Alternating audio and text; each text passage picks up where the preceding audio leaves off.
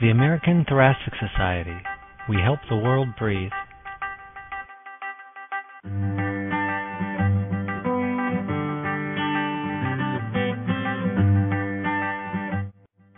This is Jacob Yasha Schneider, editor of the American Journal of Respiratory and Critical Care Medicine, welcoming you to the American Thoracic Society Blue Journal podcast.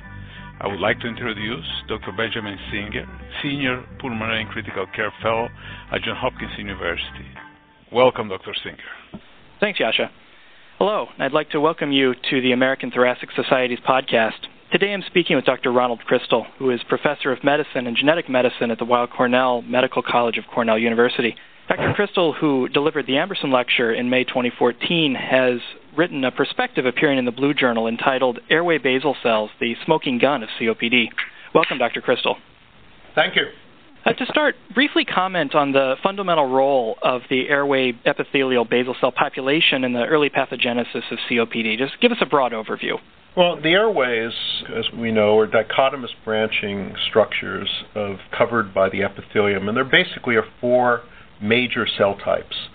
The dominant cell type is the ciliated cell, and the next is the secretory cells, and together the ciliated and secretory cells provide the mucociliary escalator that's so critical for lung function and lung defense.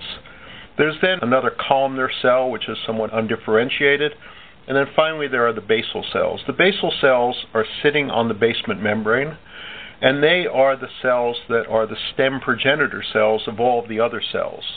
So the basal cells then lead to these undifferentiated columnar cells, which then differentiate into the ciliated cells or into the secretory cells.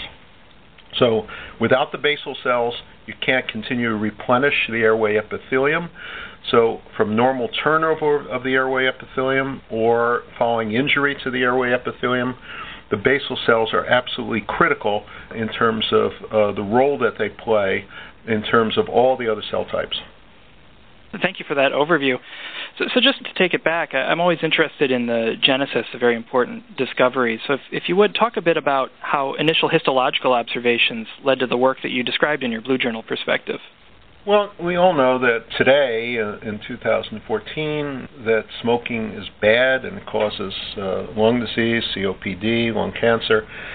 But back in the 1950s, in that period, that data was just beginning to become apparent. And one of the critical series of papers was from Auerbach and colleagues in the New England Journal, where they published the histology of the lung in smokers.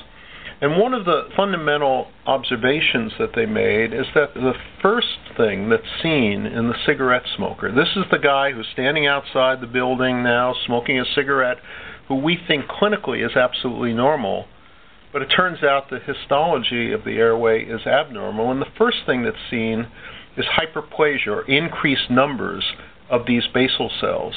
And if you had asked me back in the 1980s when I was at NIH and running the pulmonary branch of the pathogenesis of smoking-induced COPD, I would have answered and said it's inflammation. And of course, inflammation plays a critical role in terms of the pathogenesis of COPD, but it's not the first.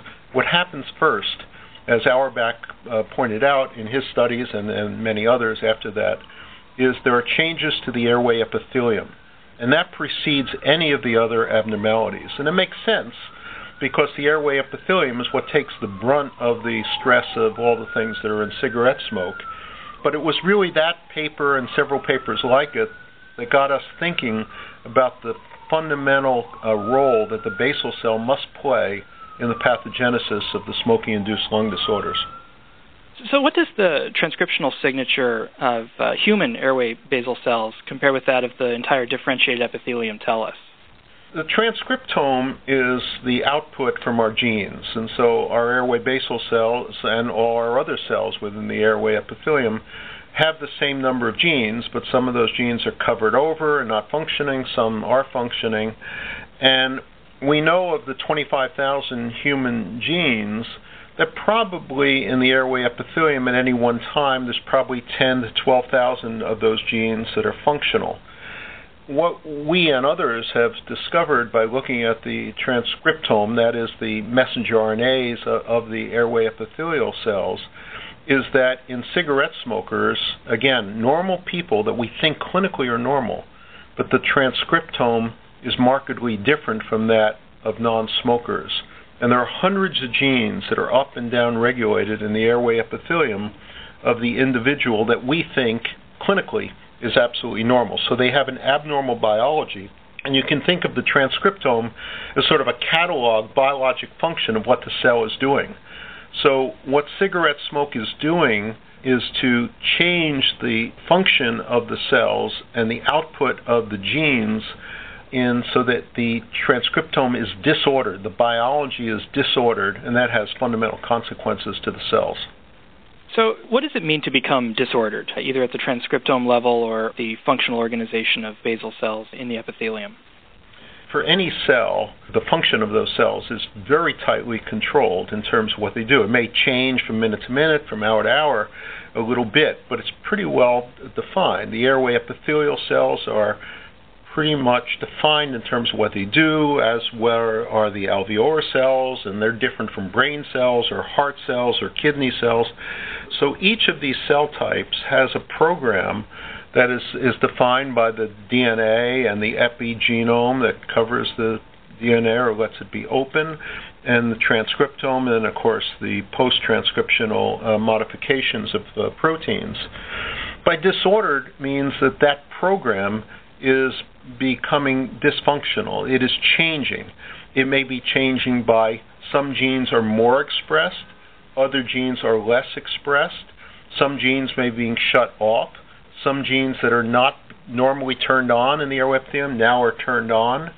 And you can think of it as a community of genes. So I'm sitting in New York City, and we think about traffic all the time in New York City. And so let's say there is, instead of cigarette smoking in the airway epithelium, we're talking about New York City and there's a big snowstorm. And the traffic will become disordered. Instead of the routine traffic going up the main thoroughfares and maybe some on the side streets, now, let's say a car gets stuck on First Avenue, and so now cars start going around, and they'll start going in some way. So the traffic patterns are disordered from the normal. And you can think of the transcriptome in the same way. So what is the role of epigenetic mechanism, in particular DNA methylation, in maintaining that transcriptome in the airway basal cell population? Well, DNA methylation are the proteins and the modifications of those proteins that are covering the DNA, and so you can think of those as on-off switches for genes. And as the methylation changes, that gene may be less on or more on or shut off or completely turned on. And that is really one of the critical aspects of how cells function and how they go wrong in terms of disease. And you can think of this in the context of methylation as being one of the fundamental products of our environment. So we all understand that our risk for disease is a combination of what we inherit from our parents together with the complex environment that we're exposed to from in utero throughout our life. And cigarette smoking is part of that environment, and it changes the epigenome of the cells lining the airways, and so they function in a not normal way. Some of those changes may be irrelevant, but some of those changes may be very, very relevant. And we know that the consequences of all this, both the inherited changes in our genome together with the epigenome and other modifications for the biology of the cells, the consequences of this are, in the airway epithelium, increased numbers of the basal cells, decreased numbers of ciliated cells. The ciliated cells have shorter cilia. There's increased numbers of secretory cells. There's the development of squamous metaplasia, which is these flat sort of cells that are on the surface of the epithelium. The airway epithelium becomes more leaky. All of those things are the consequence of the environment, in this case cigarette smoke, impacting on the genome, and the epigenome plays a significant role in that. Talk a bit about progenitor cell fatigue and how these epigenetic mechanisms may play into progenitor cell fatigue. Well, one of the interesting observations that my colleagues and I have made recently is now that we can get the basal cells, so we get the basal cells by fiber optic bronchoscopy, and we can isolate the airway basal cells from the cells that we get from brushing, and we can do that in large airways, down to about the fourth order. But now we can get down all the way to the small airways in the 10th to 12th order bronchi.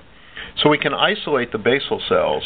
And if you take those basal cells, which are, as I said before, the stem progenitor cells, and you put those on what's called air-liquid interface, basically it's putting them on a basement membrane equivalent and exposing them to air, it's been known for some time that those cells will differentiate over a period of about 4 weeks into a fully mucociliary differentiated epithelium.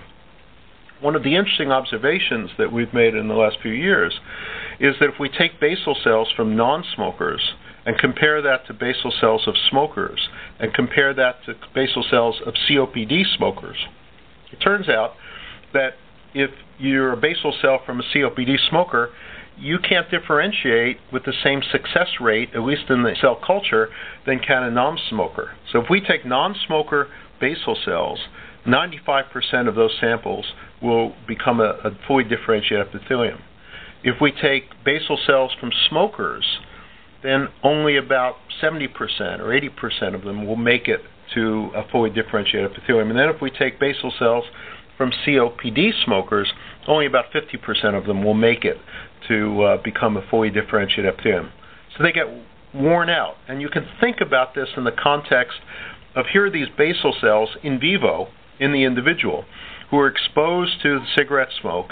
We know from the classic work of Auerbach 50 years ago that there's hyperplasia or increased numbers of these cells, so they're turning over more, and you could imagine that they'd begin to get worn out. So it sort of makes sense that they may get fatigued and they just can't do their job as stem progenitor cells.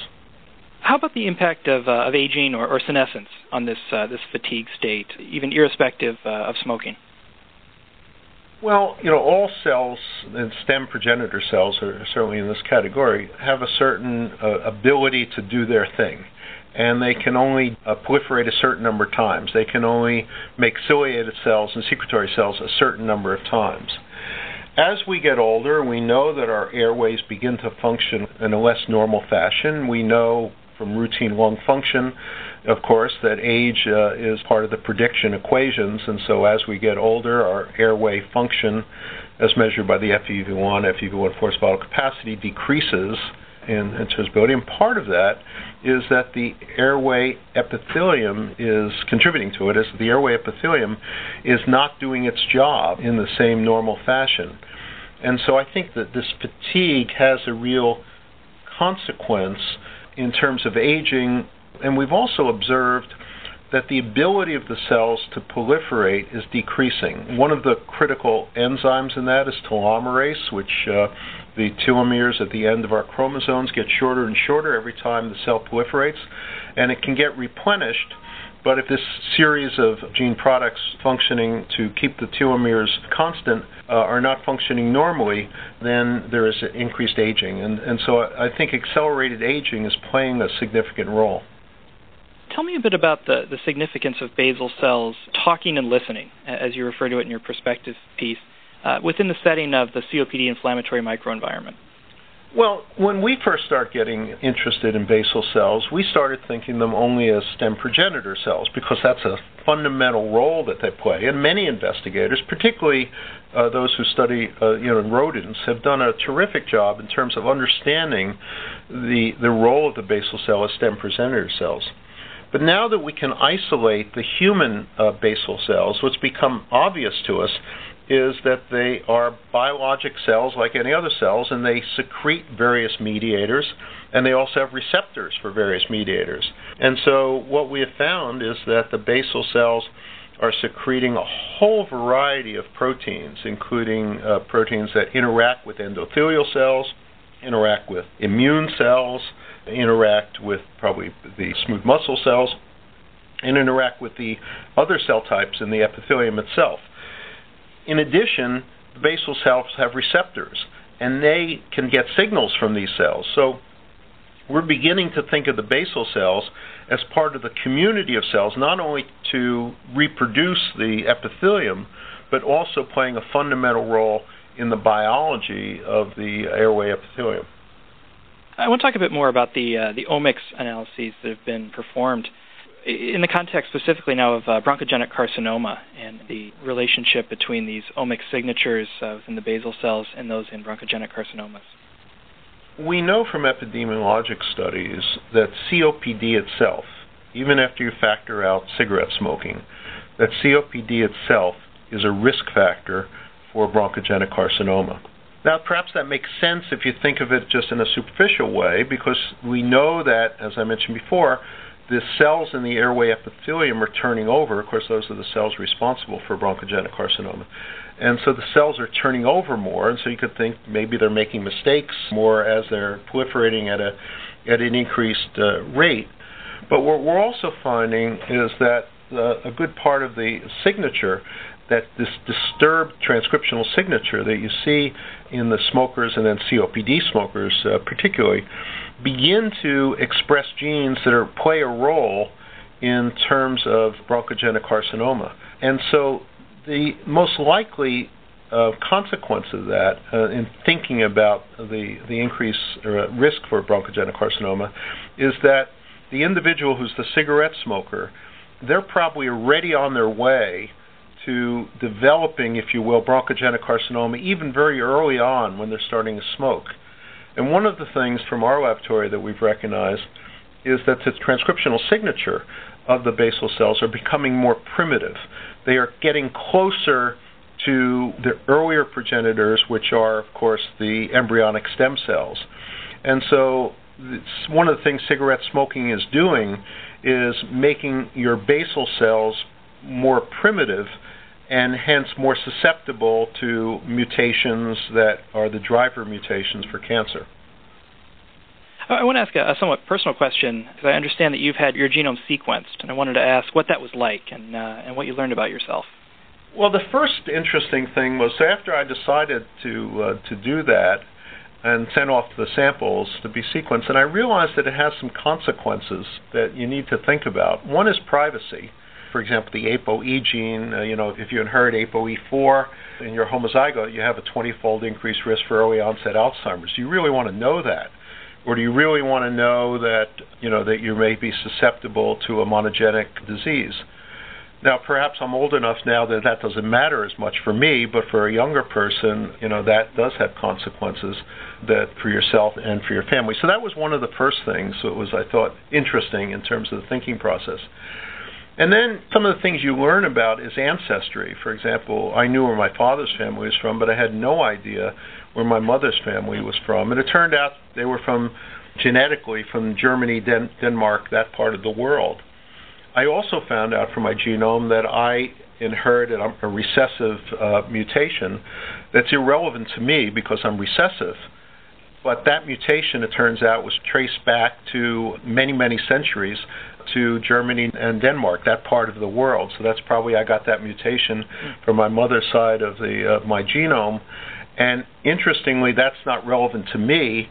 But if I was a homozygote, I would have been dead by age 3. It's a molybdenum deficiency disorder, which is only about 100 cases.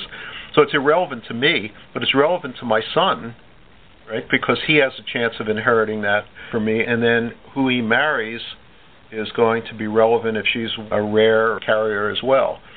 So those are some of the things that you learn.